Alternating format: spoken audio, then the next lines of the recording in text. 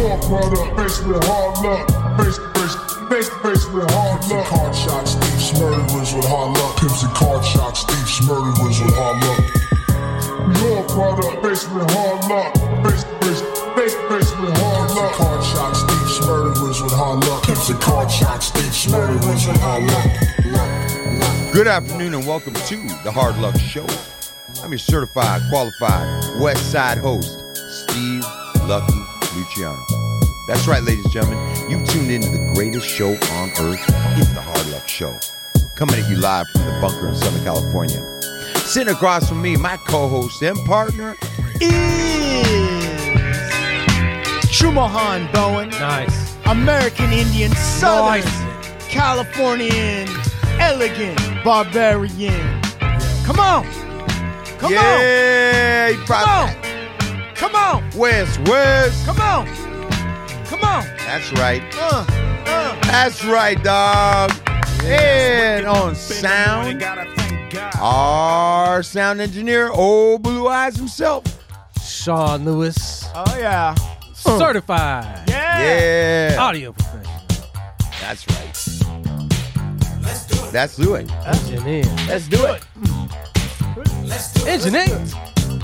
Let's do it. Engineer. Let's do it. For the Hard Luck Show. That's a SOS. Yeah. Nice. Let's do it. Yeah. Take your time. Let's do it. Let's do it. And let's not forget our friend, our intern, the special intern, Special K. Yeah. Welcome in, Special K. Thank you. Dude, how is it that you, how do you do it? Do it again. All right, let's try to get you pumped back up, right? Ladies and gentlemen, coming in, right, with a smile that can fucking launch 1,000 ships. You know him as Kevin, but on this show, he's known as Special K. Go. Yay. This is sad. Yeah. There we go. Chumahan. Yeah. Come on. Yeah. What? There you go. Yeah. And come on, freestyle, Special Special K. K.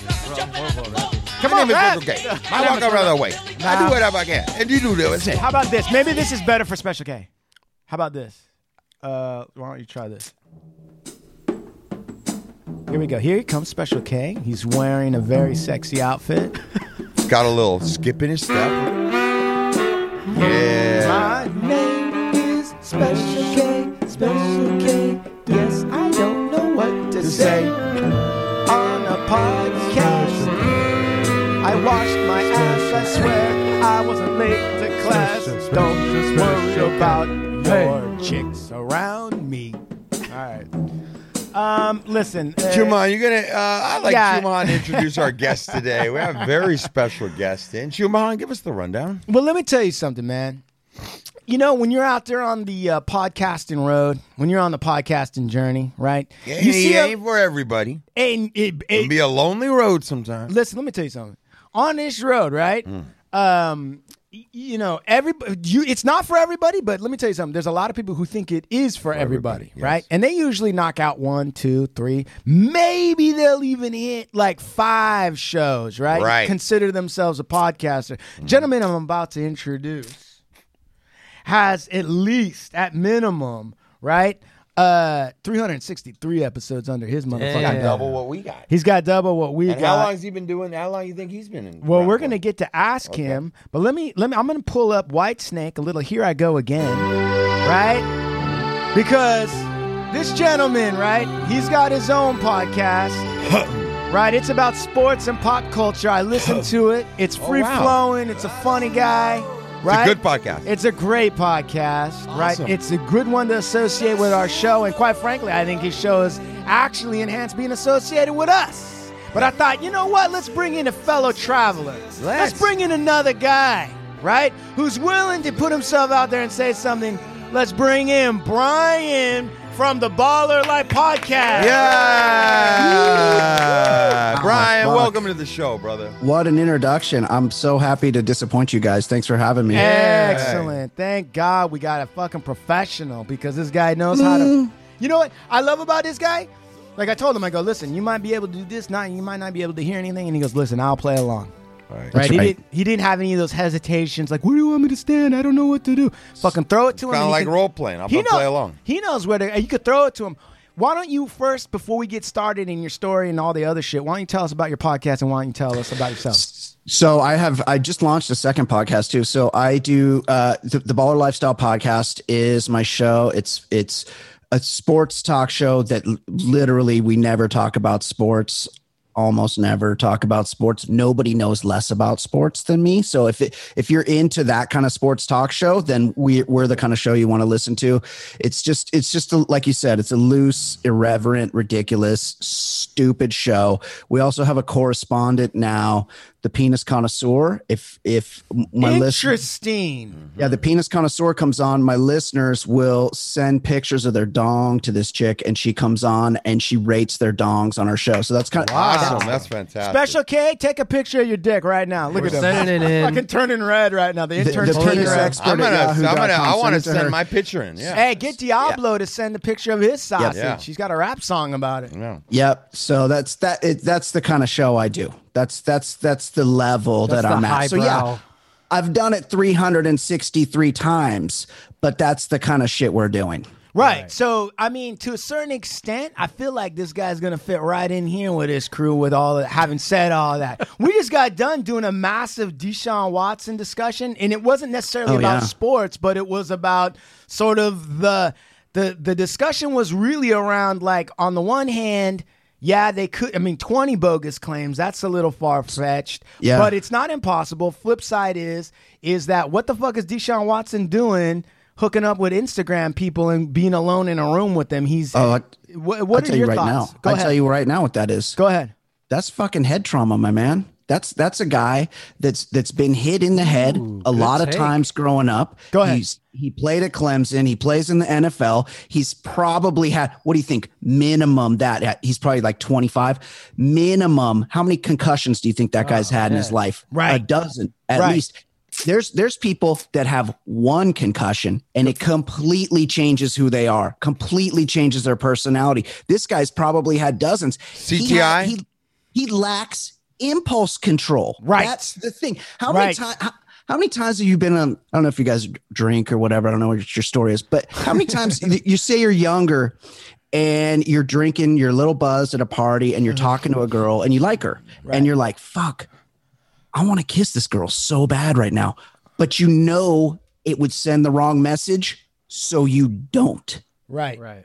That's because you can control yourself. This Deshaun Watson, I guarantee you, this is a CTE situation. He's domed himself so many times. He doesn't know that you're not supposed to just start shoving your dick on the masseuse just because it feels kind of good in that moment. Right. That's where I'm at with that's an interesting take. Really we also were thinking, like, if there are 20 women who have experienced this, and like we'll say, like, look, let's not come down on why or how or what, but let's just say there's this kind of smoke, whatever. In the NFL, then that would mean probably that this is maybe a known thing. It's not a secret to the people that are inside the game, right? Somebody's got, like, a Harvey Weinstein reputation wasn't just birthed on that day. So the question, then we started getting into thinking about, wait a second, did the Titans hire him knowing that? And part of their leverage with a guy like that is to say something like, look, we can help, we'll keep protect you. Yeah. And then, but if you don't play ball the way we want, protection's off and now you're on your own again. Does that factor into anything? Yeah, I would say it's a little far-fetched, but we have examples of this in the past. Kellen Winslow Jr., he just got 15 years for being a fucking rapist. Man. When he was playing in the league, he could not control himself. Similarly, I guarantee you this is also a head trauma thing. He would just start fucking jerking it on the plane. Nobody wanted to room with him because he just was constantly jerking off and trying to fuck everybody, to the point where he had to bring like it's like a pocket pussy. I don't know what you call it, but it was like a fleshlight.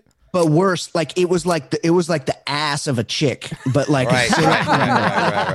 It weighed like 30 pounds. Right. It was known that had to be part of his luggage because he needed to fuck so bad he had to have this thing with him on road trips, or they didn't know what kind of shit he'd get into. Then after his career, he got caught masturbating in cars a bunch of times. But the thing is the team was so aware of it, but they didn't care. They're like, this guy's good. We need him on the field. Somebody get him one of those things to fuck that he can bring on the plane. Right. So people aren't, so we can calm him down. Right. So it's happened before. And he's a tight end. Deshaun Watson's probably one of the 5 best quarterbacks in the NFL. Like, you're going to do what it takes to keep him happy, I think. Right. Until he decides he wants to be traded. And then you just pull the covers off of everything and say, well, you're on your own, fucker.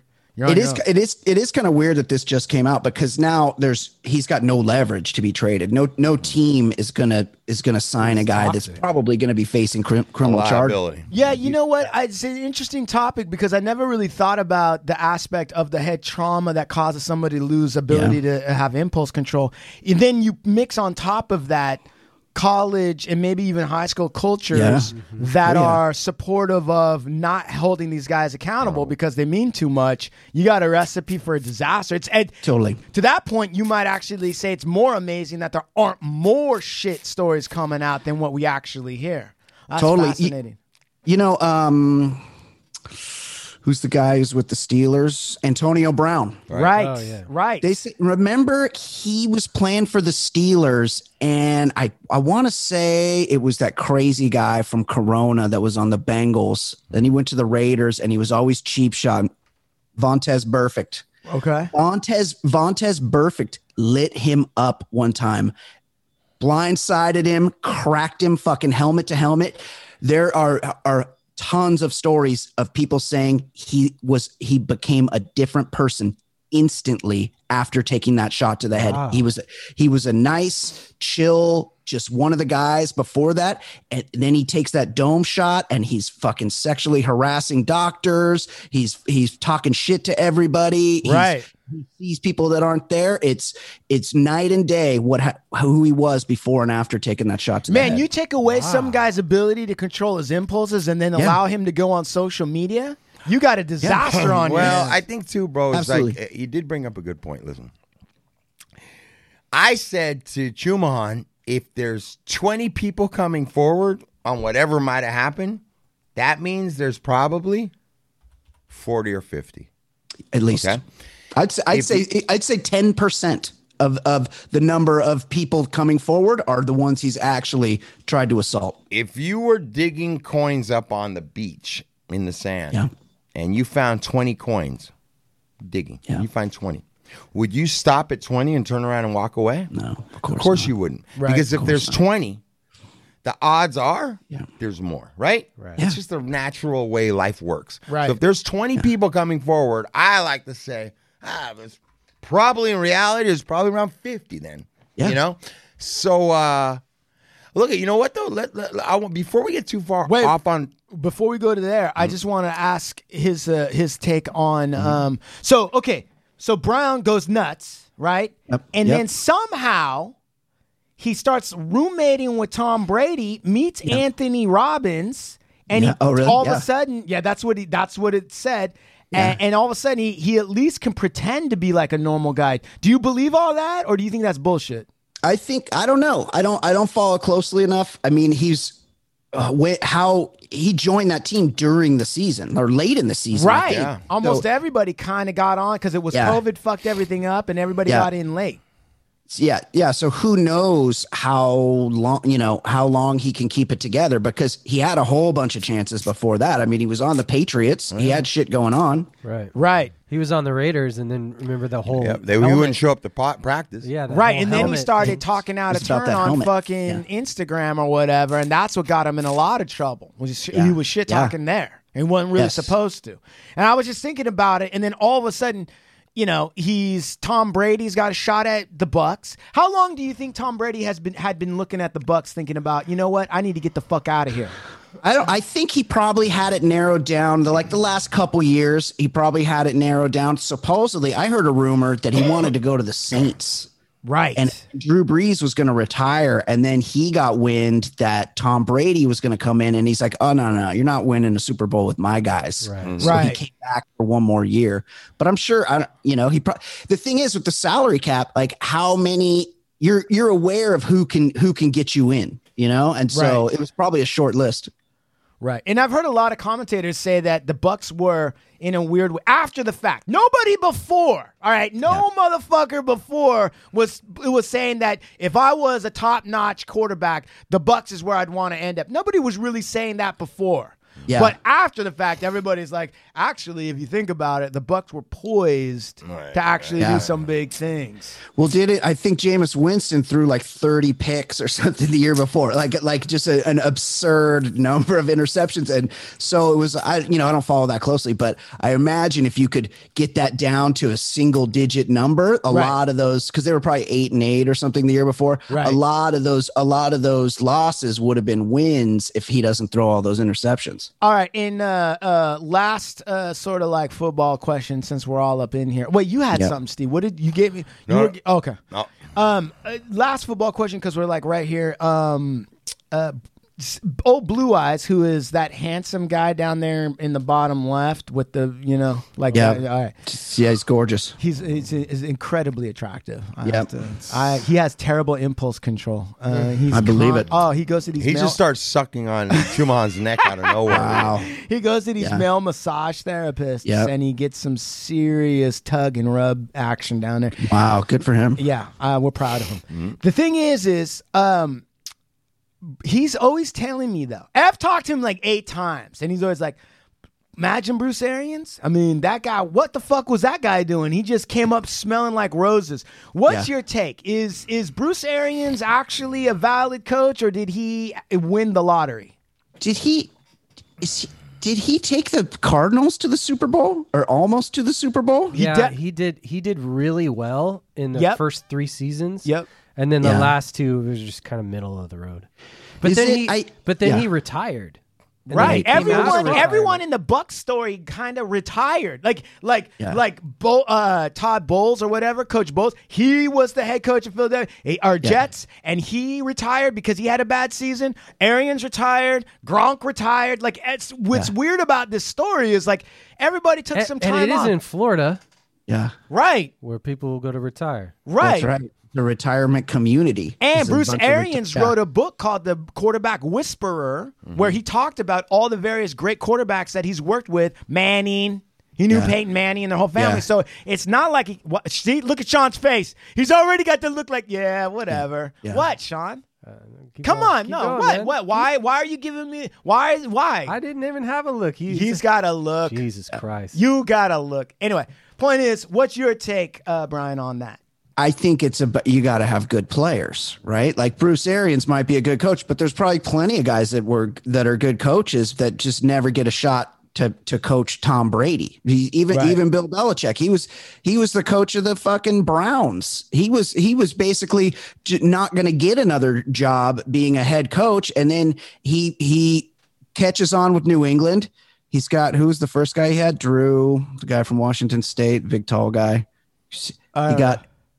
He gets his chest exploded in a game. Tom Brady comes in, and all of a sudden, Bill Belichick's the fucking best coach in the league. When he was just a guy before that, he was just a guy without Tom Brady. So yes, he's probably a good coach, but I imagine it helps having one of the greatest quarterbacks, the greatest quarterback ever of all time, or at least close to it.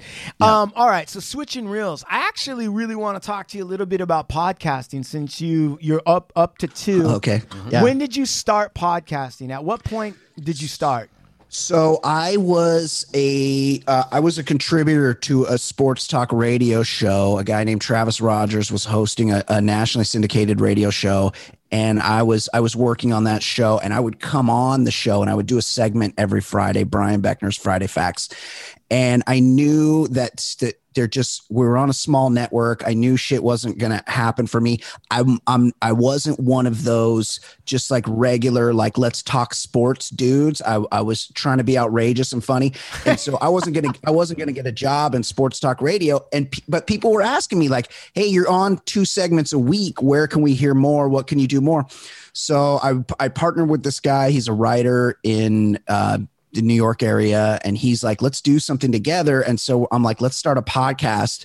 And that's just kind of how it kind of came together. When you started the podcast, was it a thing yet? Had Joe Rogan already like owned the fucking area? All right. So nobody, because there was a time when if you started a podcast, nobody even knew what you're talking about. Right. Exactly. I think I started in like 2013.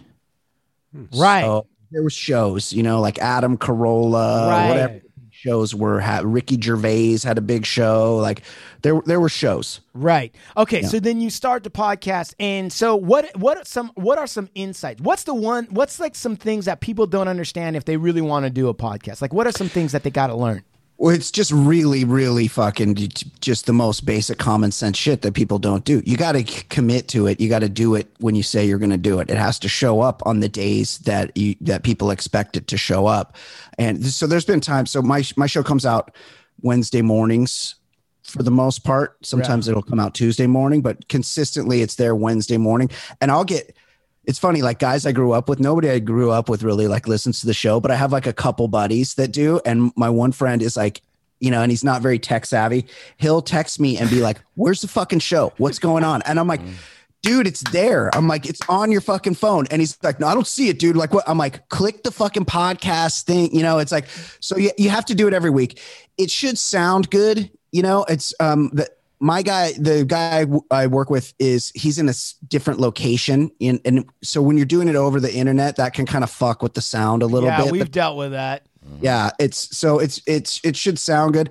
I think you guys are on the right track because you guys book guests. I don't do that. It's fucking just it's a whole other thing I'd have to do. It's like double the work trying to get people to come on, and it's you got to research them, you got to book them, you got to reach out, and I'm kind of a one-man show where I'm putting it all together myself. Right. So I don't really do that, but we do have from time to time we'll review movies, and we have like a cast of people that are friends of ours that'll come on and guest and like review a movie with us, or we did the Cobra Kai series and shit like that. Yeah. Hey, Steve, can you talk to that? He's talking about booking guests and trying to do all that's kind of a pain in the fucking ass.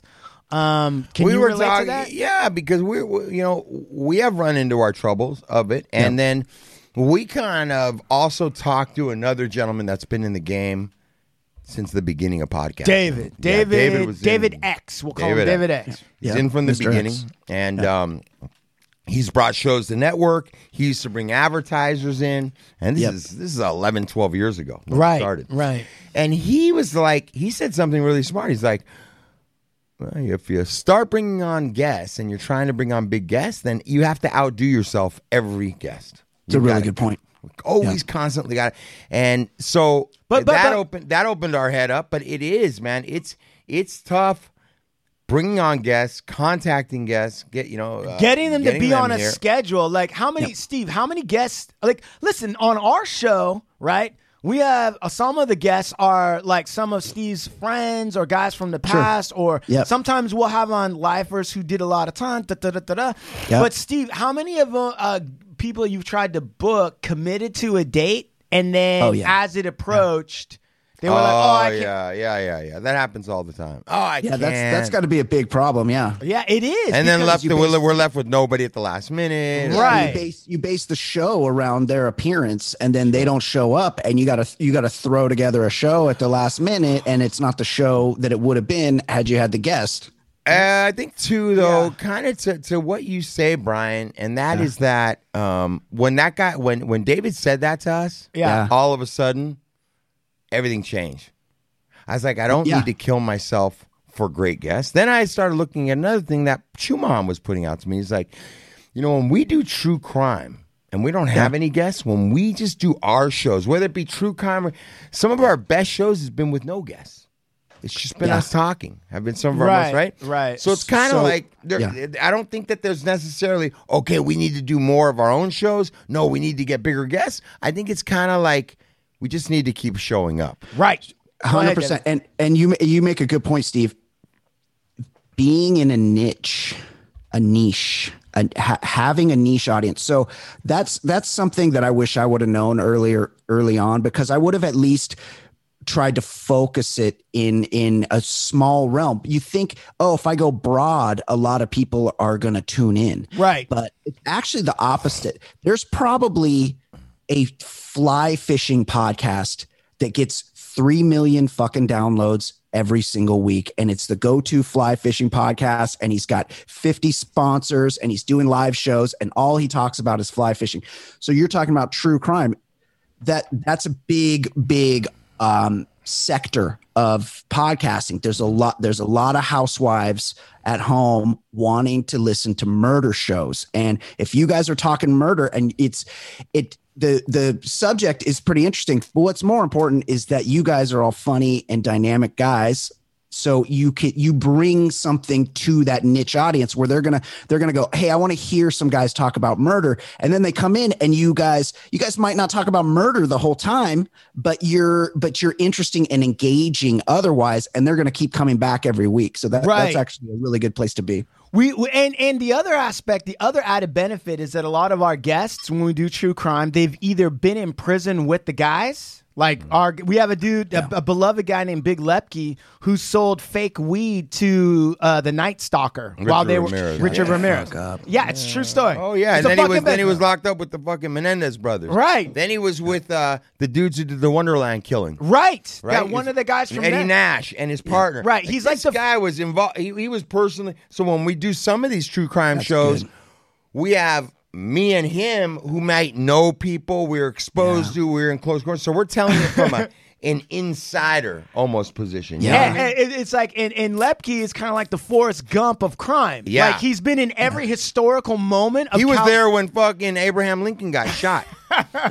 And so, or it's even better because I'm an attorney, right? Yeah. So we just got done doing Robert Durst, right? Oh, and I gotta say, before he goes on any further, when you do true crime with a fucking attorney like Kumahan that knows the laws, it opens this whole thing into a totally, because you usually don't have a law professor talking about this. Dude, stuff. You know what's so great is like, so we'll be sitting there, and so when we're telling the true crime story, right, we'll have Steve, who can talk a little bit about like what can happen or what does happen behind the scenes in certain situations, and give some validity to or take away from some of the shit that's been reported, and say like, it doesn't really go down like that. You think it does, but it. And then when you get to the courtroom part, then I can sometimes weigh in and be like, listen, let me tell you what the attorney's doing right here. Right. What this means is this.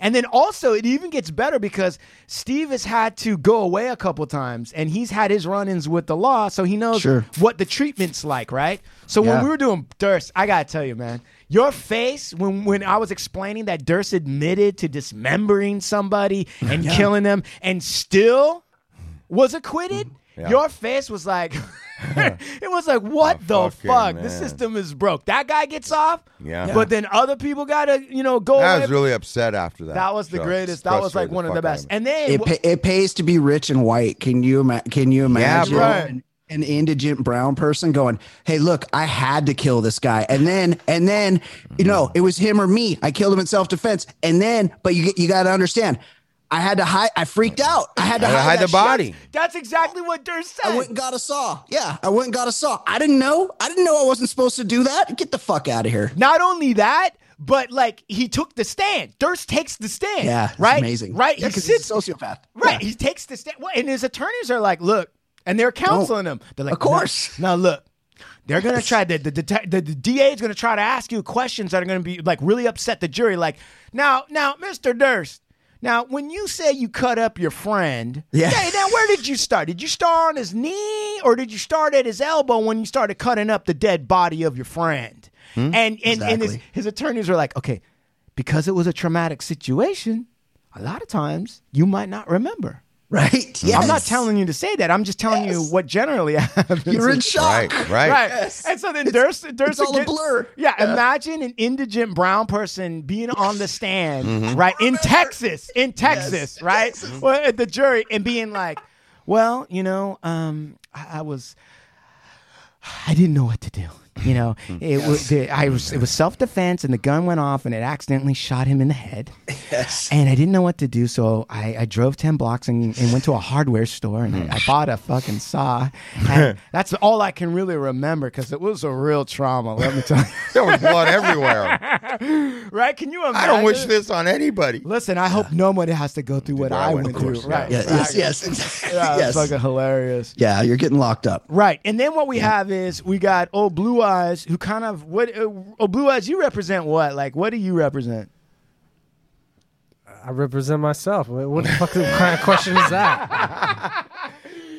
I represent white America. Hey, I represent a guy who could dismember somebody and get away with that shit. Handsome white dudes. Right.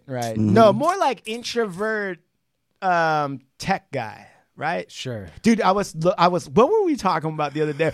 I was talking to Sean, and I was laughing about, because we were talking about live action role playing. And Sean was like, those are like LARPing. A lot of the LARPing, right? And by the way, nothing's better than having Steve, right? Yeah. Who's run the streets of Los Angeles and done a bunch of shit, show him people that are doing live action role play. Like his eyes like cross, seeing grown men dressed up like elves. And like hitting each other with disappointed. I was real disappointed in that. With like foam bats and shit like that. Well, who's choosing to spend their afternoon like that? Like that's what you said, Juman. Hey, these guys ain't heard of pussy, right? Exactly. No, they haven't actually. You don't get elf ears in public because you haven't heard a pussy. I think if you go long enough and you haven't heard a pussy, a point comes up on your ear. That's a really good point. That's a really good point. You start having no mirrors. Right. Next thing you know is you start throwing balls at people and you're like, fireball, fireball, fireball. One day you come home and there's a collection of katana swords displayed in the living room, and you're like, oh, I guess I'm just never gonna meet any pussy. Like this is who I've become. Never gonna. So I'll go back to practicing nunchucks in the mirror. Right, exactly. Okay, so that's what you are. And then we have our intern, our trusty intern, Special K. Special K. Yeah, also known as Kevin. How old are you, Kevin? 23. 23. So he represents, I think, Gen Z now, right? Yeah. What a baby, yeah. Total baby, bro. I know, it's crazy. It's amazing. Like he doesn't even fully know how to intern yet. Like, think about that. No. Like, have you ever interned anywhere, Brian? Have you ever? Oh, yeah. Okay, so when you where did you intern? I interned. So I had an internship with this foundation that told the story of the Japanese World War II experience. So I worked with like all the vets. There were still, this was a while ago, so there were still quite a few alive, and it was a really, really rewarding, amazing experience. Talk about not being white. Right. These fucking guys were Americans living in America. And some people that had the same heritage as them fucking took out our Navy, and they're like, hey, we got to put you in a camp. Right. Hey, we're going to need to you guys get on the fucking train. We got to watch you guys. And you're like, what? I'm American. I'm speaking English just like you. I'm from here. Right. I'm from Gardena. Right. Yes. Hold on. Yeah. Hold on. So I was an intern. Wait 1 second. Special K, what's he talking about? No, they don't know. I don't know. Let's see. Go ahead. What's he talking? What is Brian referencing in history? World War II. Okay, get on the mic. World War II. I mean, we know he said World War, but what aspect of World War II is he talking about? Like the camps where they would just like put them in there. Like who's them? Japanese American people. All right, cool. Yeah. And where were those camps? I think we had some here in California. Hell yeah. Yeah, all right. Yeah. Los Angeles. Mark 1 for the fucking Gen Zs. Good job, Special K. That's all exactly of those bullshit places like off the 395 where they couldn't run to, and there's not near any towns where they could escape to. Yeah. I mean, can you imagine that? We're fighting a country that's putting people on trains and sending them to camps to kill them at the same time when we're putting people in camps because we don't trust them. Well, how about they bombed Pearl Harbor and they didn't want to hear anything? If you got slanted eyes, Right. You're going to camp. Right. You lose all your shit. We don't care how long you own your home, a businessman. You're going to jail. That's exactly right. So wait a second. That's interesting. So okay. So then what did you do as an intern there? Like, what were you doing for that foundation? It's PR. So I was a journalism major. So I did, I wrote stories for like the little, in the South Bay there's a lot of, or there's a few Japanese American newspapers. And so I get placements there, and they had like a monument, and I, held press conferences and just, like helped them get their story out. What story did you hear from the internment camps at all? Did that stuck out to you, or that you kind of remember? Is there one that you're like, yeah, that was amazing, and I met that guy and he told me X? Oh yeah. Well, there's, a lot of these guys, they got interned, right? Right. And then the fucking government drafted their ass and was like, hey, we're going to put you in a fucking camp. And also we need you to go fight the Germans. So no Japanese were drafted and fought in the Pacific theater. They only would because they thought, they'd collaborate or something. So right. Even though they didn't speak the same language. So they would only send them to go fight in Europe. And they fucking went. Like, they got drafted, some volunteered. Right. And they went, and they're the most decorated soldiers that as a group that we've ever had as a nation. Because and because it's in their nature, like they're like, well, this sucks, but it's not going to be forever. And also I'm a fucking American, right? I got to go fight for my country, even though my country's kind of fucking me over right now. And I just remember, because this was like around September 11th when I was doing this. And I just remember them going, they're going to do the same shit to all these Arab and Muslim people, Middle Eastern people, country that they did to us. And I remember them having like a real solidarity with those guys. And, it just was like, it was because I would be pretty bitter if I were them. And these guys came back and they were all successful and owned businesses and had good jobs, and they weren't bitter. They were fucking proud to be American, and they moved on from it quick, Imagine having the maturity and the leadership skills to say, it's not right what my country is doing, in a sense. I kind of understand that they're prejudiced. I get it, but it ain't right. But I'm not going to hold that against the concept of America. I'm not going to hold that against the concept of my nation. When you contrast that to what just happened, at the last elections, right? Where people who felt butthurt because things didn't turn out the way they wanted to. How about that? Mm-hmm. And when you say, check this out. This dude's whole family, all his money got taken. He got put in a camp and then told to go fight and defend your country. And you know what? He fucking did it. He sucked it up and he did it. And he's a decorated, brave American, and he did it. And then you turn to somebody who's like, hey, the election was stolen. Yeah. Let's overthrow our own government. Yeah. Let's storm the Capitol. Those people think they're tough. Think about that. And they think they're Americans. And they think they're not, and they call other people snowflakes. Yeah. Think about that. Yeah. That drives me fucking insane. I mean, I get it, but like, you don't like what's going on. Those are cowards, bro. Yeah. Full on. They're driving their $70,000 Chevy truck to storm the Capitol to let everybody know that it's never been harder to be a fucking white man. Right. That life ain't fair for the white man suddenly.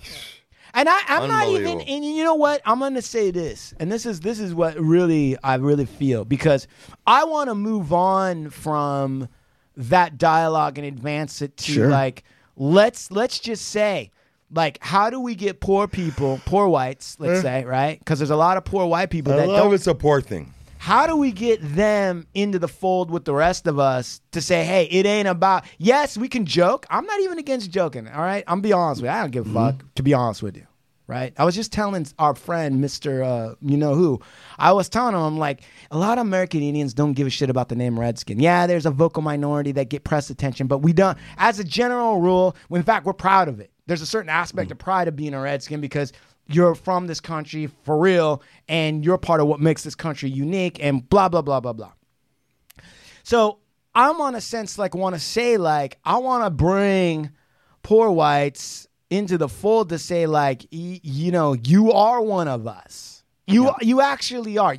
And some are misguided or tricked, thinking like they're going to get their payout from rich people if they hold the line.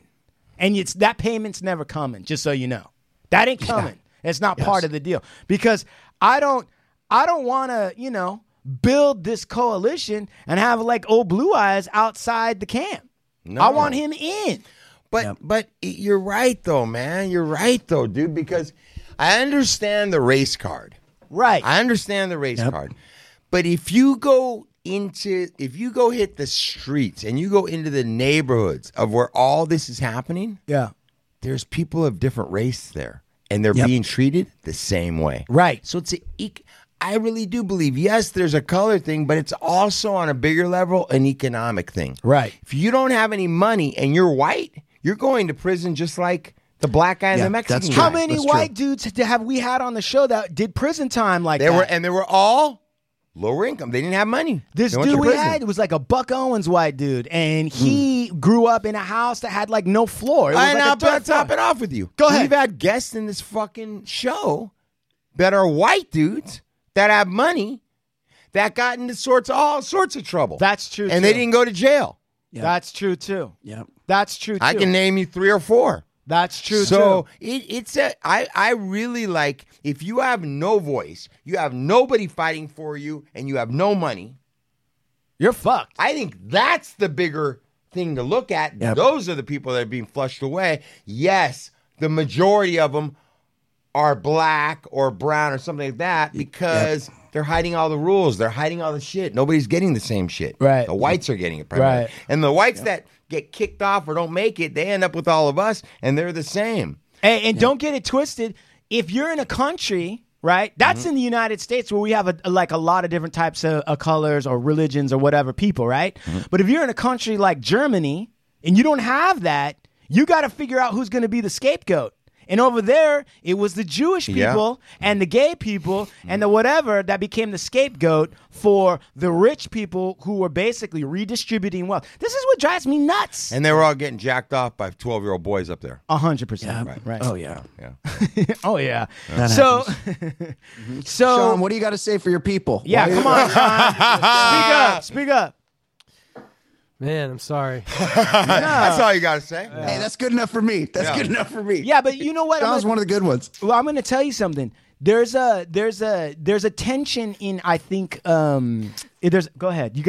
I heard it. Go. Yeah, like the fucked up thing is like somehow these people, somehow these white people who think that they're on the outside of this nationwide conversation about race or whatever, are starting to pick up on this vibe, and then what we're having is basically like these attacks on Asians, right? Right. Because people are starting to come to another determination that if I'm going to be the villain in this, or if I'm going to be on the outside, then I'm going to be at odds with you. Right? Because I'm white or whatever, I'm the villain, then because of my race or whatever, that I'm going to be, I don't know. So see what's interesting about what you're talking about is that to a certain extent, you kind of get like a self-fulfilling prophecy, right? You're like, okay, well, I guess I'm going to be the bad guy no matter what I do. Right. So I might as well come up and do what bad guys do. Right. Now, but the flip side is this is what I want to say and maybe that's a topic we should talk about because that's pop culture. That's what Brian's all about, which is the massage parlor massacres, right? That was kind of a crazy thing, right? But before we get there, I want to say, I think, Steve, what you're saying makes sense. If we can switch gears to say an economic situation, right? And I know people are going to be like, oh, it's socialism, communism, like fuck all that. Set it aside for a second. If we can look at the socioeconomic aspect of what people are going through, I think we can get out of the impasse and trap of politically correct discourse and move and continue to have the same jokes without it meaning what we think it means, because we're looking at, in terms of oppression, actually economics. And then it can be, because all of us have friends where you're able to like joke about yourself and them in a racial way, and it's not an offensive thing. Yeah. Right? Yeah. And in some ways it's actually bond building. Right. But it's because you guys are on the same level. right? It takes on a nasty tone when you think it's institutional or it's preventing you from achieving the American dream. It starts to take on like a serious tone at that point. So what I'm saying is if we can fix the economic part, it actually will release the tension around jokes. And I think, honestly, that's kind of the direction it has to go. Yeah. Yeah, I would say like look at the people that do have a pool of like multicultural friends, right? Right. And they're able to tell those jokes. You know what I mean? They're able to bond with those people that are in their circle. They're more likely to stand up when they hear some other shit going on, like a real one. Yeah, they'd be like, "Fuck that." Well, yeah, and I've also got to say too, from my experience of going into areas that are stricken with poverty, I've seen more, whether the community was primarily black and there were a few Mexicans and whites, or if it was primarily Mexican and a few black. I've seen more of people coming together than I have of like, that's true. Okay, there's all these black people that hate white people because of whatever, and there's a couple white people and you think they're going to get beat up. No, they're like part of the community. They're brought in. You get what I'm saying? Yeah. I see that more. Like the poor people will stick together more regardless of their color. They all have one thing in common. We ain't got shit. Yep. You know? And I really think that, but what I just said, I would love for people to understand on a grander level. If we don't have, like the people I'm speaking for don't have shit, if the Chicanos and the blacks and the poor whites and Asians, if they all got together on an economic level, like the poor all got together, we'd be so much stronger. Right. We're all They got to go to the same fucking polls, though. That's the problem. Right, yes. But we're all fighting the same fucking fight. Right. We're all being cheated. They're hiding all the rules. Yes. We don't have a fair chance. We're cut out of things. You know what I'm saying? So it's like we're all after really the same thing. If we were all to get together, we're bigger than them. Way bigger than them. Well, this is what I'm saying, and that's true. And listen, the American Indian story, one of the things that people say about it is that if the Indians could have come together in one massive thing, maybe things would have turned out differently. Part of the problem was, though, American Indian structures at that time in terms of social cohesion and organization we just weren't set up that way. Mm-hmm. Right now, because you're not all one thing. Right, and you're also not trying to take over all sorts of shit. So why would you think like that? But on top of, and we're not part of a democracy. Colonizing. And we're not part of a republic as it's being understood and formed on the East Coast by the European powers that be at that point, right? A republic is what Rome was. Rome was a republic before it turned into an empire or an imperial power. But here's the thing. I really feel like the way to get there will have to be through better education at an earlier age. Yes. Like, and when I say that, I don't just mean like the normal stuff, but I do mean rhetoric and logic, so that people can get more acquainted with what's a fake argument. Like, once you understand some structures of fake arguments, it's a lot easier to recognize them. It gets a lot easier to recognize like a false dilemma. When you don't know what a false dilemma is, right? And someone goes, look, it's either hot or cold. Which way are you going? And you try, I got to pick. These Mexicans are coming for your job. Right. These are bad dudes, right? So then you think like, oh, so what are my choices? But the minute you start to recognize the false dilemma and know what it is, and it probably would only take you like a week to really get it and understand it, you'd be like, oh, wait a minute. You just presented two choices and acted like that's all there is. Mm-hmm. The truth is there's not hot, cold. There's really hot, really cold. There's warm, right? And there's warm, all that shit, right? Mm-hmm. Yes. So and so, but people aren't acquainted. You don't get to that level of understanding things until you've already bought into the system and gotten yourself into. Especially as a lawyer, right? I'm already taking on. You were talking about critical thinking and stuff like that, right? You're right. But I'm definitely talking about logic. And I was telling people, I was like, you know what? Fuck all these, like, special interest groups that are concerned about how we're going to portray slavery in a book. Like, you want it to sound like, that white people were taking care of pets. And then the other people want to make it sound like this is the worst thing that ever happened in humankind in history. You know what? let's set that fight aside because you guys aren't ever going to see eye to eye on that. But what if you taught youngsters, right, logic, false fallacies, which means arguments that can never be true, just by form. You just told that to them. And then when they turned 6th, 7th, 8th grade, started letting them read history on their own and let them make their own decisions. I think that's great, bro. Right? Well, one of the dilemmas you're saying, like a fake argument, is that, because of the color of their skin, they're different than us. Like that type of shit, right? Right. Yeah. Right. That would be one of them. And the other thing that gets real dangerous, and this is something that I think people of color got to own, which is there are some people who feel like, well, you know what? In the race hierarchy, we're not at the bottom. Yeah. We're like kind of like middle. And it's not too bad where it is. Right. And sometimes, and it ain't right. I'm going to say this. It's not right. But there are some people who say like Asians were the model minority. Right. You would hear that. Right. And you would hear that it's because they don't complain and they're going to school and they're taking all the shit. Right.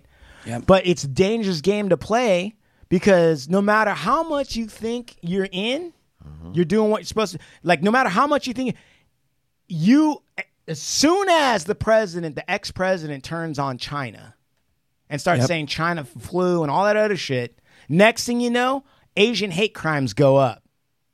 And everything that you thought like they respected you about, all of a sudden, it don't matter.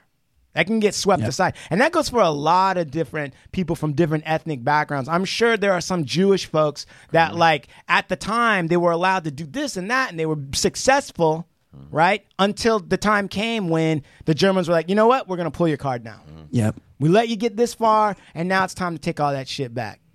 And people always think like we're safe. Like we're never, they can't do that.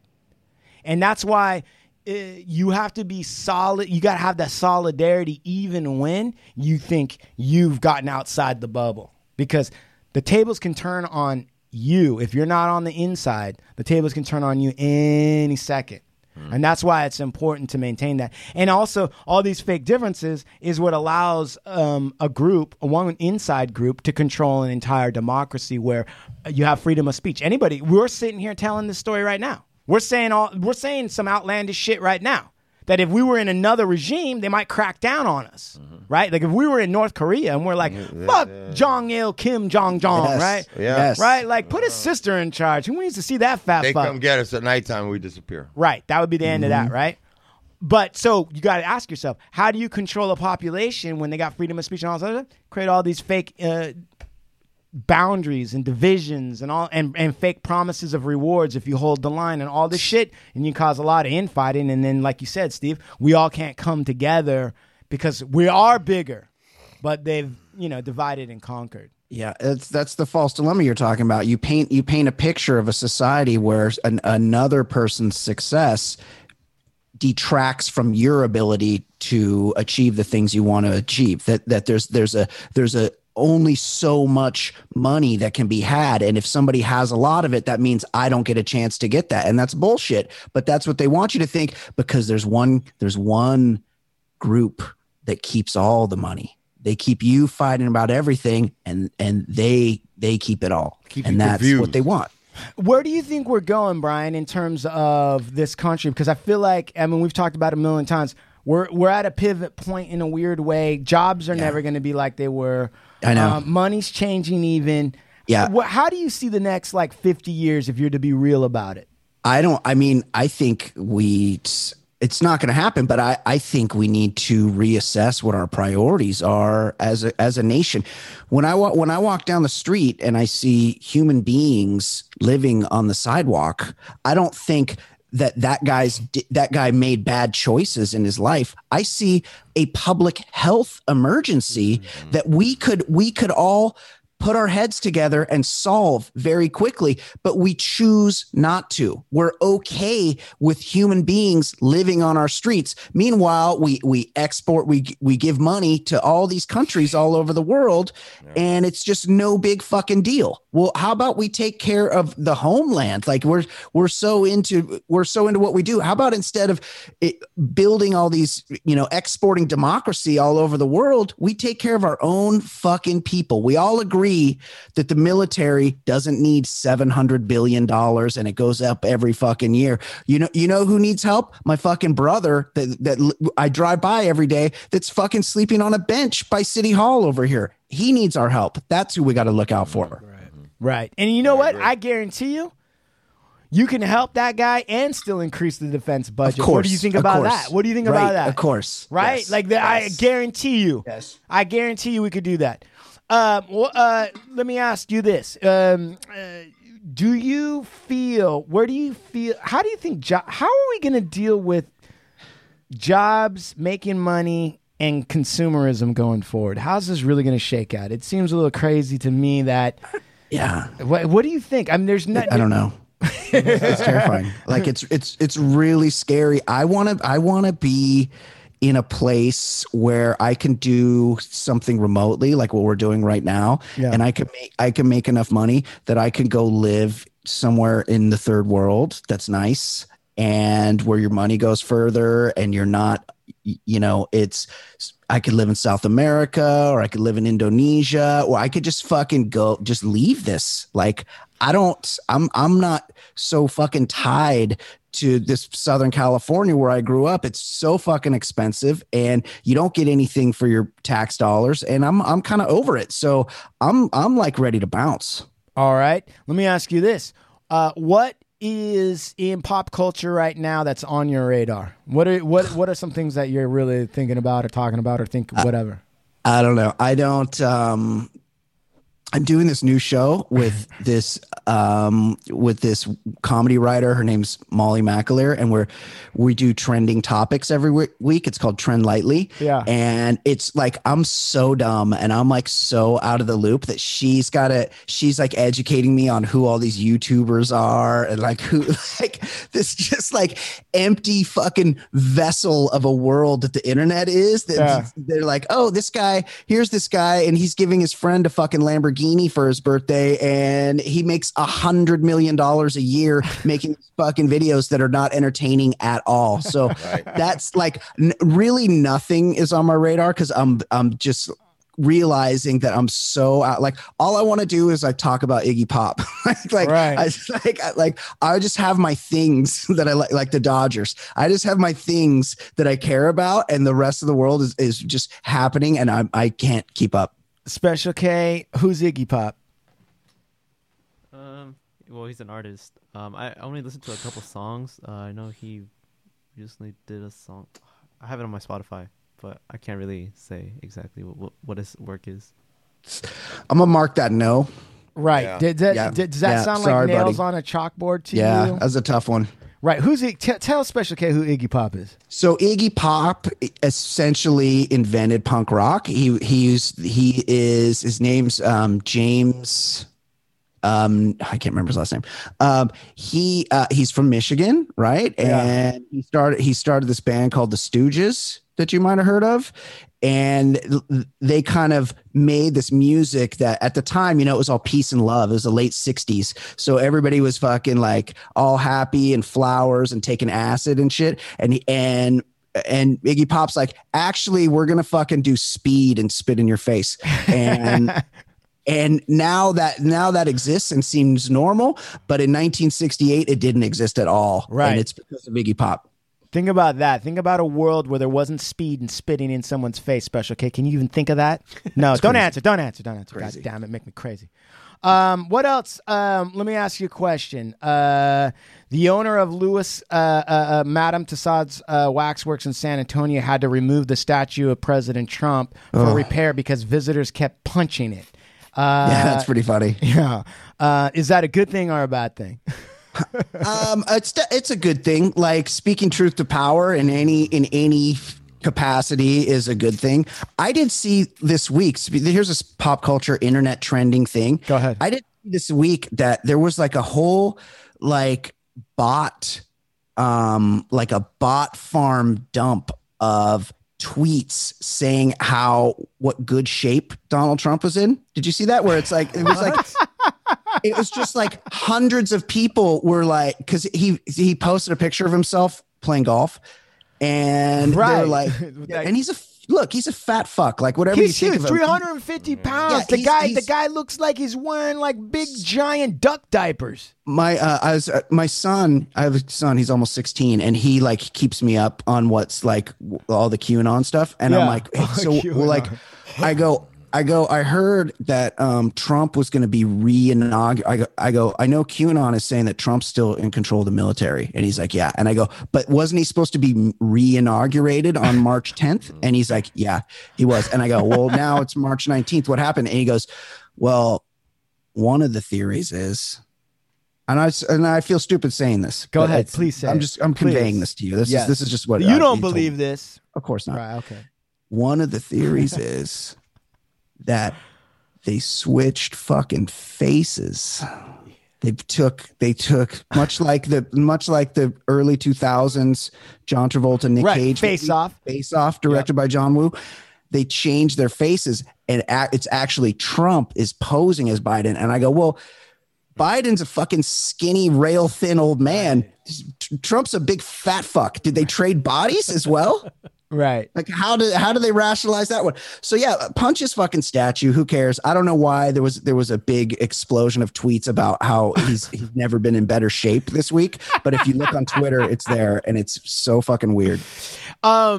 Steve, right? I mean, let's not fuck around. Let's be real. Is there? Have you been watching Biden run up the stairs? Have you seen him fall down? No, you told me about him falling. Right. Down. But I definitely know from the way he walks, he always looks like somebody should hand him a walker. Right. Somebody needs to shovel. He's almost about to go down every time I see him. Right. He's old as fuck. He's also how old is he? I think he's like 78. Yeah, he's way up there. He was old when Obama was president. And he's a stutterer. Yeah, people don't realize that he's and I was watching a video. Now look, I'm glad stutter stepper too. Exactly, and I'm glad. He's a half stepper, that's for sure. All right, so he's running up the stairs, Air Force One stairs, which are super steep. Sure, pretty steep. That's the hardest stairs to get up, and they're fucking carpeted. Yeah. And he's got on those fancy fucking Florsheim shoes, right? He's got Florsheims on, whatever. Yeah, he got those high end leather sole. You know, right?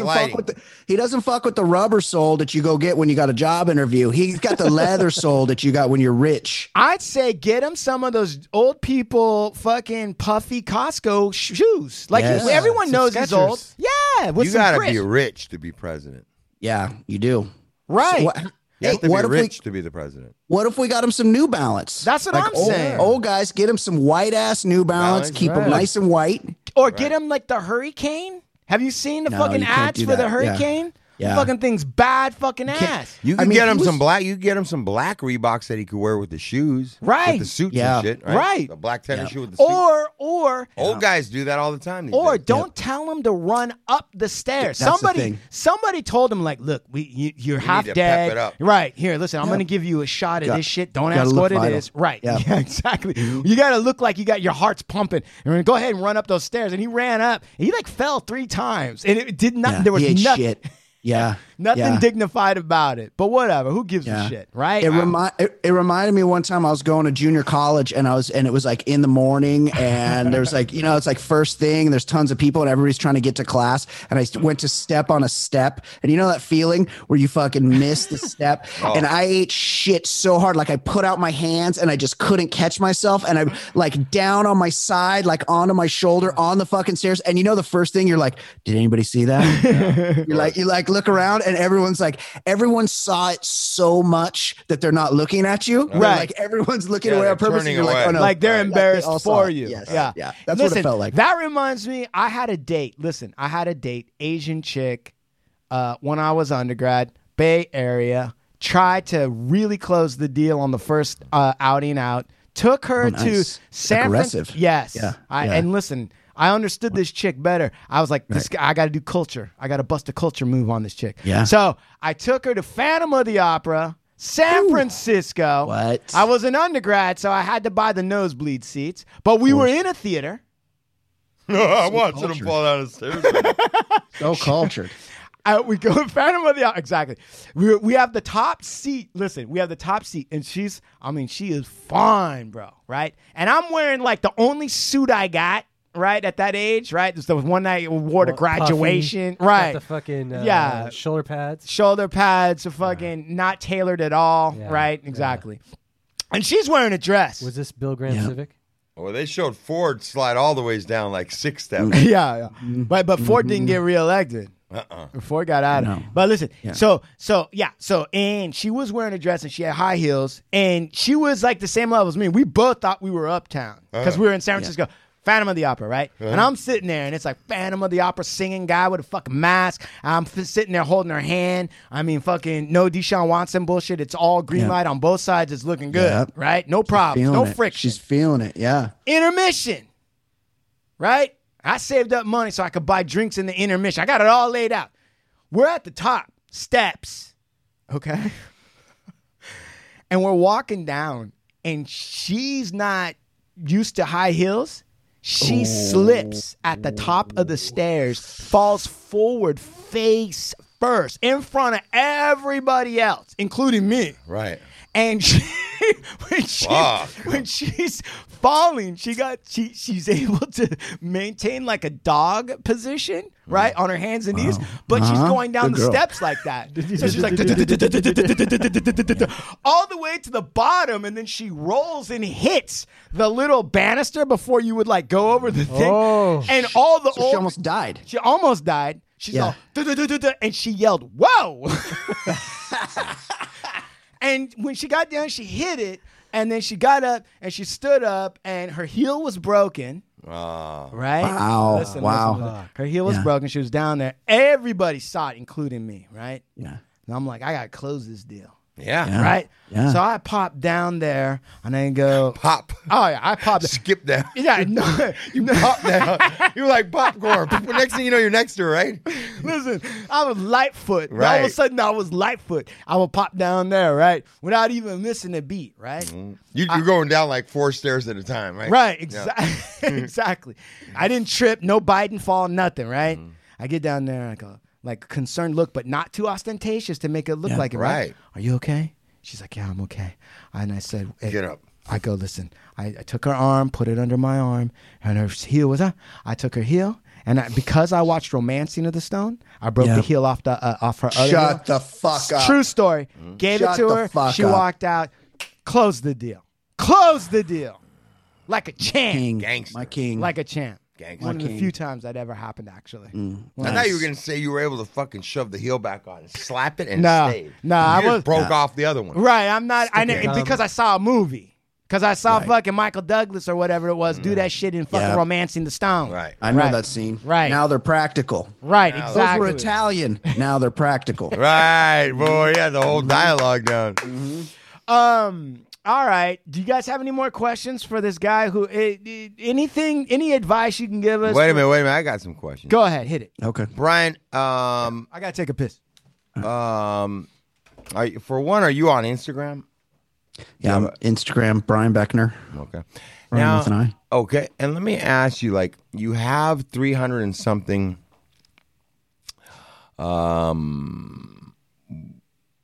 shows so far. Are you able to talk to me a little bit about what is your you don't have to give me numbers, but what does your following look like? What do your downloads look like? And are you able to give us any idea or I'll just say this: they're pretty steady. okay. No real jumps up and no real loss of audience. I know a few years ago they like reconfigured how they count downloads, and I took a big hit at that point.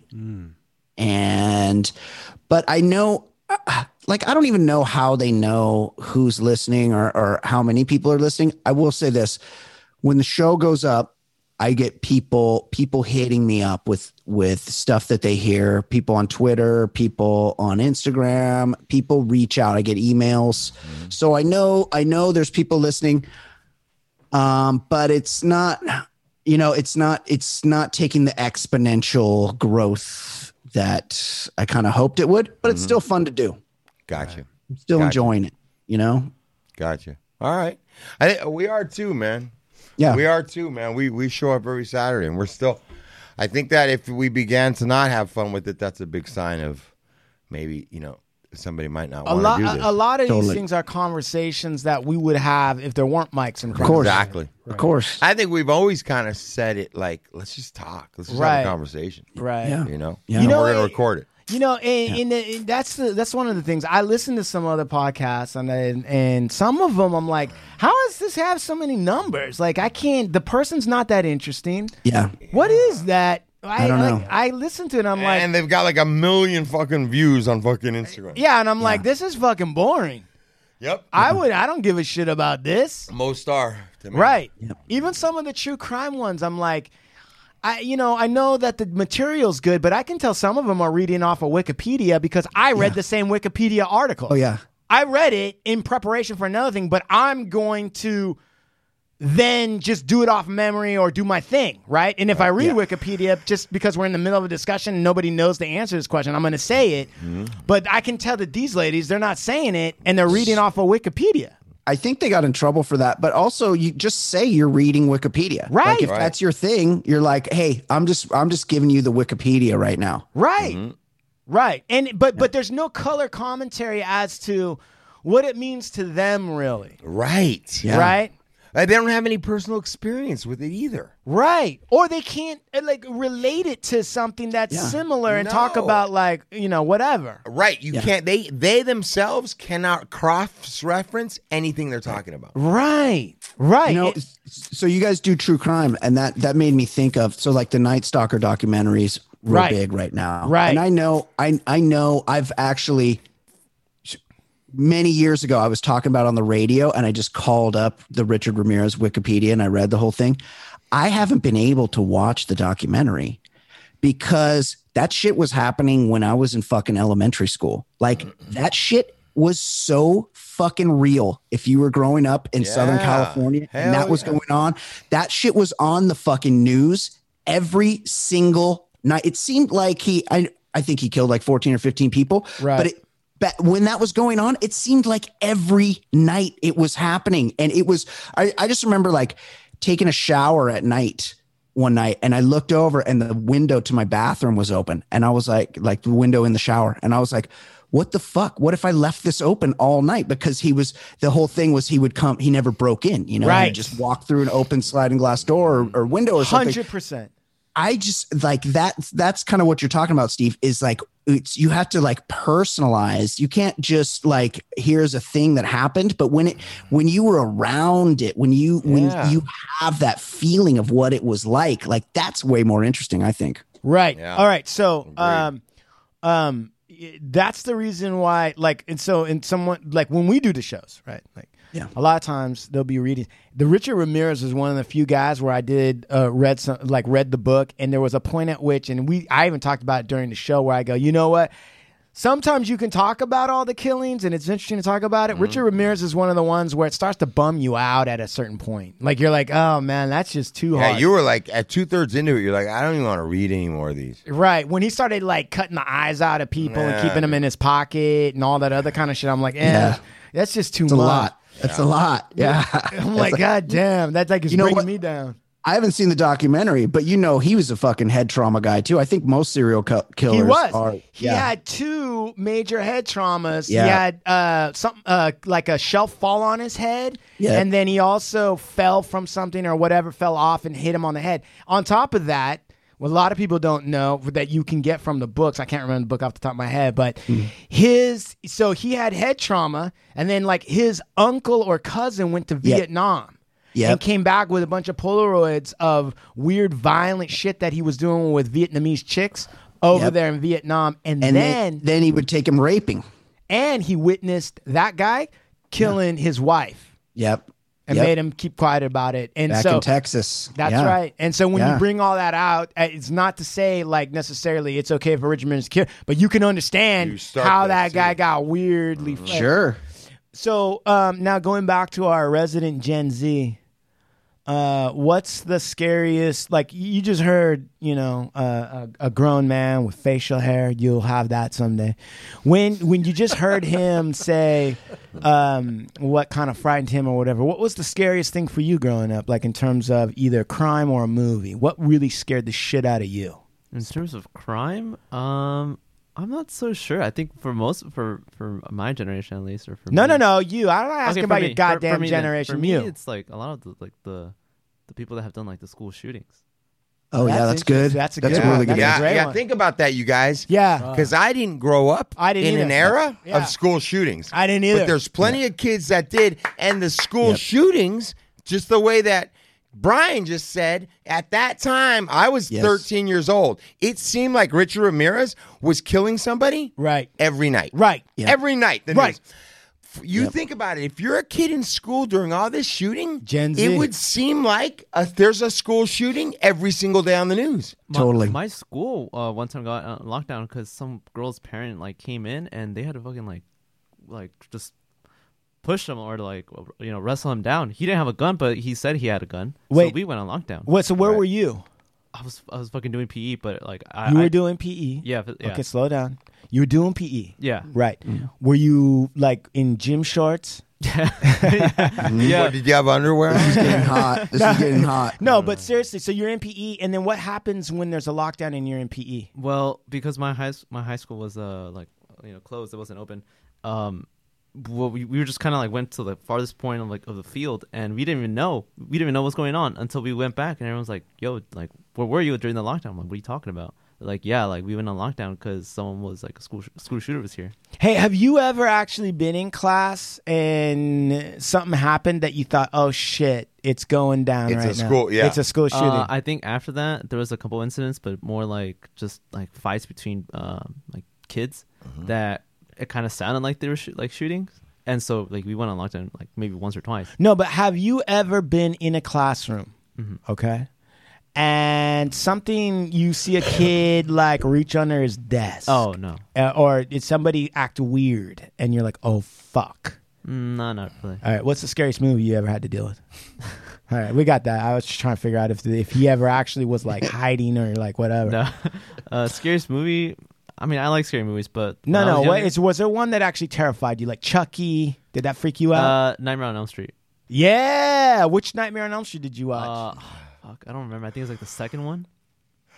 That's an old movie for you to watch. My dad had the VHS of it. So I watched it, even though my parents told me not to, and I was like, all right, I'll watch it. And then I just see Freddy just kill, chop her head off, or the mom's head off, and just show it to her daughter. And I was like, "Yo, I got freaked out." And what did you do? I never watched it again. I didn't watch it till I was 17. That's how freaked out I was. That sounds like something Schmitty would say. I never watched it again after that. Is that Shaka Khan?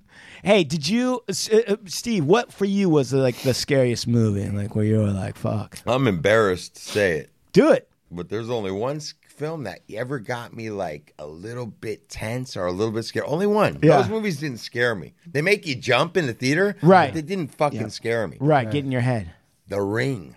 The Ring got in your head? The Ring? That girl climbing out of the TV fucked me up. I don't know what it is about that movie, dog, but that girl climbing out of the TV fucked you up. Fucked me up. I was like, dude, for some reason that was really what they were playing with there. Kind of hit something my zone. Right. I don't know why. Right. It was the only animal I'm scared of is a fucking possum. Right. But something about possums. that movie, possums. Yeah, fuck possums. That movie, that girl climbing out of the TV. Yeah. Fucking the way they filmed it and her it's just dude, it's still I just got made me nervous. Yeah. Only one film that ever made me nervous or scared was that. Oh, Blue Eyes? Not the entire movie, but the section in the movie Pet Sematary when Which they one? show the misformed sister. Oh yeah, the sick And sister. she's all, and I was oh, what the fuck? That freaked me out. But growing up in the 80s, I loved horror films. Right. Yeah. But something about that, I don't know what it was. I want to just say, I just want to add one thing on. One thing that did scare me when I was young is Carrie. When the hand comes up out of the grave at the end, when she scared the shit out of me. And when she's in the house with her mom, Remember her mom? Remember her mom and Carrie? Her mom was crazy. She goes home and her mom ends up dead, like dying, like right in the kitchen. Right. Her mom was like crazy, man. That little shit in Carrie was kind of fucking weird. Sketch me out. What about you, bro? Oh, me? I would say it's gonna sound weird. You know. Oh, Yeller. No. Elizabeth Taylor and the drunk. No. The thing, communion. What? Communion? Never saw that. Yeah. Communion. Like going to communion? No. I was scared as an altar boy. I would never go to the rector. No. Double communion. Scared. I used to tuck in my shirt for 45 minutes. That didn't taste like a wafer. Yeah. All right, no. No. Communion was a movie adaptation of the book about the guy who said that he was visited by aliens. And I remember the cover. I remember the book. I remember the cover had the alien guy on it. Yeah. Yeah. And in the movie, okay, I read the book and I saw the movie, and I was actually a little bit older when I saw it. Mm-hmm. There's this scene. First of all, it freaks me out that the aliens could abduct him and he couldn't remember. Like that got in. Yeah. That's what hit me. That he was being carried out at night and he couldn't remember. And then there's this fucking freaky scene, bro, where the alien, he's trying to go to sleep. It's dark. He's trying to go to sleep. And the alien just moves its head like this slightly to look at him. And all you see is that big fucking eye from the back of his shadow come out and look. Bro, ooh, that freaked me out. That still kind of gets me a little bit. I know it ain't real, but it still gets me. Right. What about you, Brian? What is it? I had to say, I remember seeing Psycho, and I remember it being like on TV. I remember watching it. I don't remember where I was, but I remember watching it on like a little black and white TV, and it's a black and white movie, and it was fucking nighttime, and it was it's terrifying. The shower scene's terrifying, and it is. But the end of the movie where they show that he's had his fucking mother there and she's just a skeleton and she's still got her fucking wig on and she's in the, like they just around flash that. Yes. I'm like, what the fuck? I still don't want to see it. Right. All right. Right. Well, do you have any more questions for Brian? Hey, any chance that we can do a crossover show? Absolutely. All right. Let us know. Yeah. We got all of us here on Saturdays. Okay. So if you pick one, that might work best for us because we'd like to come over and see how you do your thing. Yeah. Or maybe we do it one at a time. Oh, or we do it one at a time. You want to spread it out? We could do it that way too. We do individuals. I love it. I love that idea. Yeah. Yep. All right. So listen, thank you, Brian. Thank you, Brian. Hey, thank you guys. This was so fun. I actually listened to a couple of your shows last night, and I was like, super stoked to come on. Which ones did you listen to? Did you remember? I did listen to the most recent one that you guys had with Sammy B. Yeah. And I really, really wish I could have met his old man. He sounds like my kind of guy. Yeah. Well, you know what? We're actually doing. Tell him. Yeah, we're gonna do shows called the Pauly B Show, and he's not here, but it's gonna be everybody's stories, various episodes of their stories of Pauly B, which, I think is a fantastic idea, right? Yeah. Right. Yeah. Steve, what do you got? Well, first off, thank you, Brian. Yeah. Thank you. And I just wanted to say real quickly, guests, please, spread the news, man. Tell your friends not only about Brian's show, who we've just met, tell your friends about our show. Right. Help us to grow our podcast. That takes all you listeners that listen devotedly, that we love, and we love your support. Man, start tagging people. Start sending it out, man. Help us grow. Right. You want bigger guests? You want more topics? You want more of Hard Luck Show? Start spreading the word, man. Start tagging people. I want to see people start being tagged in the Hard Luck Show posts. Right. I'm going to start looking for that. Right. Baller Lifestyle as well. Baller Lifestyle as well. Listen, how much of a difference is it when we get a guy that can fucking talk? How great is that? Great guest, bro. By the way, this is one of many. Please, Brian, know that you can come onto our show and our platform whenever you'd like. You know what? When we have different guests, if there's a topic you want to sit in on, you don't even have to fucking you just do your thing. I absolutely will take you guys up on that. For This has sure. been so fun. Good. www.supermaxhardware.com. If you want to stop looking like a fucking pansy and you want to like A chamook. right, you want to stop looking like a jabroni. Right. Buy some clothes from supermax.com. Excellent. Help yourself out. And then shout out to the Cookies team, Burner and Vibes, Right. Soul Assassin, Right. Esteban Oreo, Right. Mugs, Right. and Hey, don't forget. Vibes Cookies family. Don't forget, we got the Risk competition for all the graffiti artists, the writers that are out there. We're setting it up. But listen, whoever fucking puts the Hard Luck Show blast in the most risky, craziest public place. It can't be. You got to any do a goddamn- piece. Yeah, it's got to be be. Yeah, you can't just. You're going to get to sit in with us and Risk, the all-time best writer out there, or one of the best anyway, right? You're going to get to go to his compound. That's right. With us. Right. Meet him. Right. Probably get some cool gifts. Right. Get a whole bunch of pointers. Get Right. your pictures taken with Right. him. Right. Right.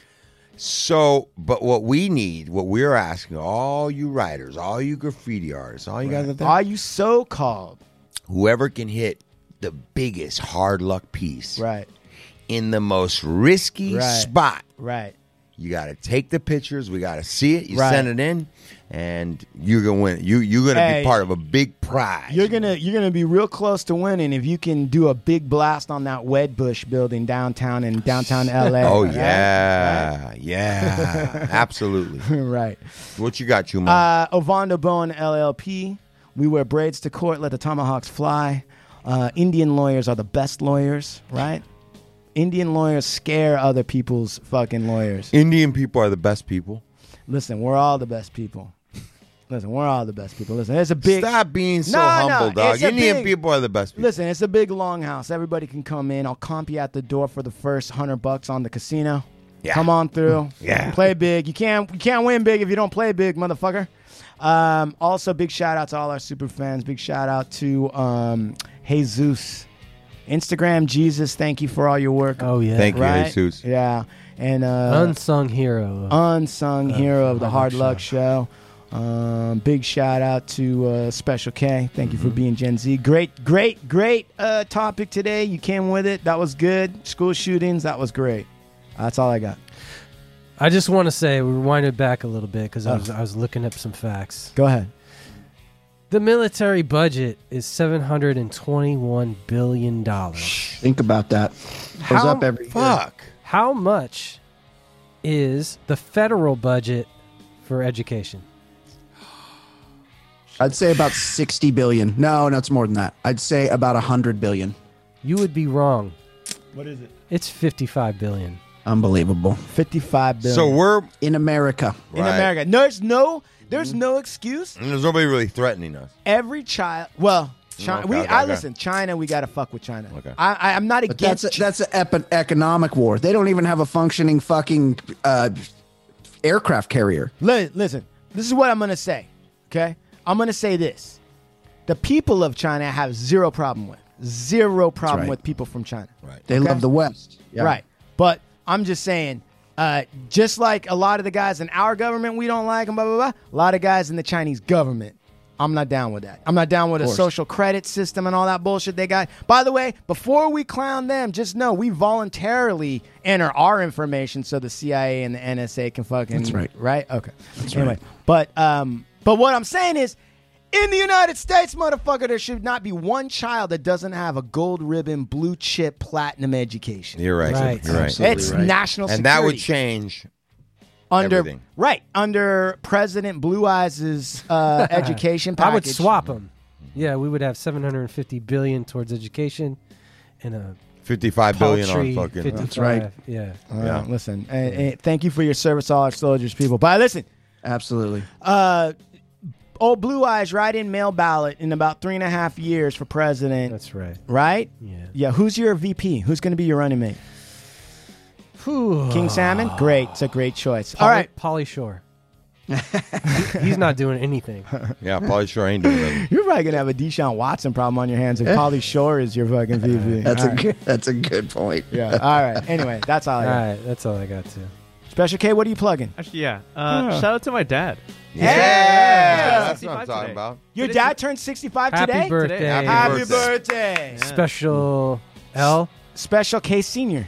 Yeah, we'll go with that. K Senior. You'll go with that? K Capital Senior. K. Capital K. Capital K. Yeah. Listen, stop watching his VHS tapes. Okay? There's some that you probably should never see. Actually, I'll go into some other episode. What do you mean? Tease the audience. Tease the audience. I'm going to teach you how to do a tease the audience. What's coming? Yeah, come on. What's Come in the special? track. Yeah, I've from seen Special some. I haven't seen them, but I've seen some VHS porn tapes, like lying around in the house. All right, that's a good topic. Nice. All right, very Nice. good. Very good. Impulse control. That's all I'm going to tell you. Brian, All right. do you have anything to plug? Yeah, what are you plugging, Brian? The Baller Lifestyle Podcast, theballerlifestylepodcast.com. Yeah. Anywhere you get podcasts, Trend Lightly. Also, that's a new show. Get that on Spotify or, iTunes, wherever you get shows. Right. Really stoked you guys had me on. Thank you. Yeah, and what's this dick connoisseur? Where can people send pictures of their phallus? The Penis Connoisseur. Yeah. Email thepenisexpert@yahoo.com. She was your dick is only privy to her eyes. She will come on and proffer a review on the Baller Lifestyle Podcast. She will give you an honest opinion of your dog. Wait, does Do she you have have to put a credentials? code in there or your name or what do you have to do? Yeah, does it? You don't have to tell. You can be anonymous. You can be. You could use an alias. Right, okay. At this point, we've only done a couple reviews, so the people that have been reviewed know who they are. Right. But if it starts rolling, you might want to let her know who you are. Get an honest opinion. She's an admitted penis connoisseur. Right. She's seen a great many. She loves getting dick pics more than anyone in the world. So it's a labor of love for her. Is it true there's a policy against freckled dicks, or is that a rumor? Did Deshaun Watson send in his picture? Right. He's allowed to. There's no policy against cut, uncut, any kind of dick. Right. She's open to any and all dicks. But she, like everyone, she has her preferences. Right. Yes. Okay. All right. I'm going to send mine in. You're going to send yours in? Yep. Special K, are you going to send your dick in? No. I'm sending mine in. The penis expert at yahoo.com. Do it. Tell the Okay. truth, Brian. Did you choose a pseudonym and send in a dick pic? I didn't, but she's hit me up. Yeah. She's called me out on the show. Hey, Beckner, let's see yours. Yeah, your Beckner almost rhymes with Pecker. I mean, it feels Right. like natural that you would show her your penis. Yeah, it's just I don't want my audience to have that. I don't want them to have that on me. Like I'm pretty open and honest on the show. I don't want them to have one more thing that they can use. Like, that guy's against got me. a really big dick. I hate him. Right. No, I wouldn't either. Well, that would be yes. Yeah, right. Right. I don't want to get clowned about my big cock, so I'm going to keep it in my Yes. pants. All right. Yeah. Special K, are you cut or uncut? Just kidding. Don't answer that. All right. Here we go. All right. All right. Can we end the show yet or what? Yeah, I'm cut, ladies. Yeah, Just so you know, Lucky's cut. Chumahan's uncut. There you American go. Indian, Oh, there you all go. natural. You all got natural your- casing. I'm all natural. It's the way it too. should be. Yeah. I'm just cut. Thank you. But you have your choice here. It's like a smorgasbord. Hey, brother. Thank you, guys. Great show. Thanks, Brian. thanks, Brian. And Hey, like thanks, we guys. do about this time, adios, amigos, from the Hard Luck Show.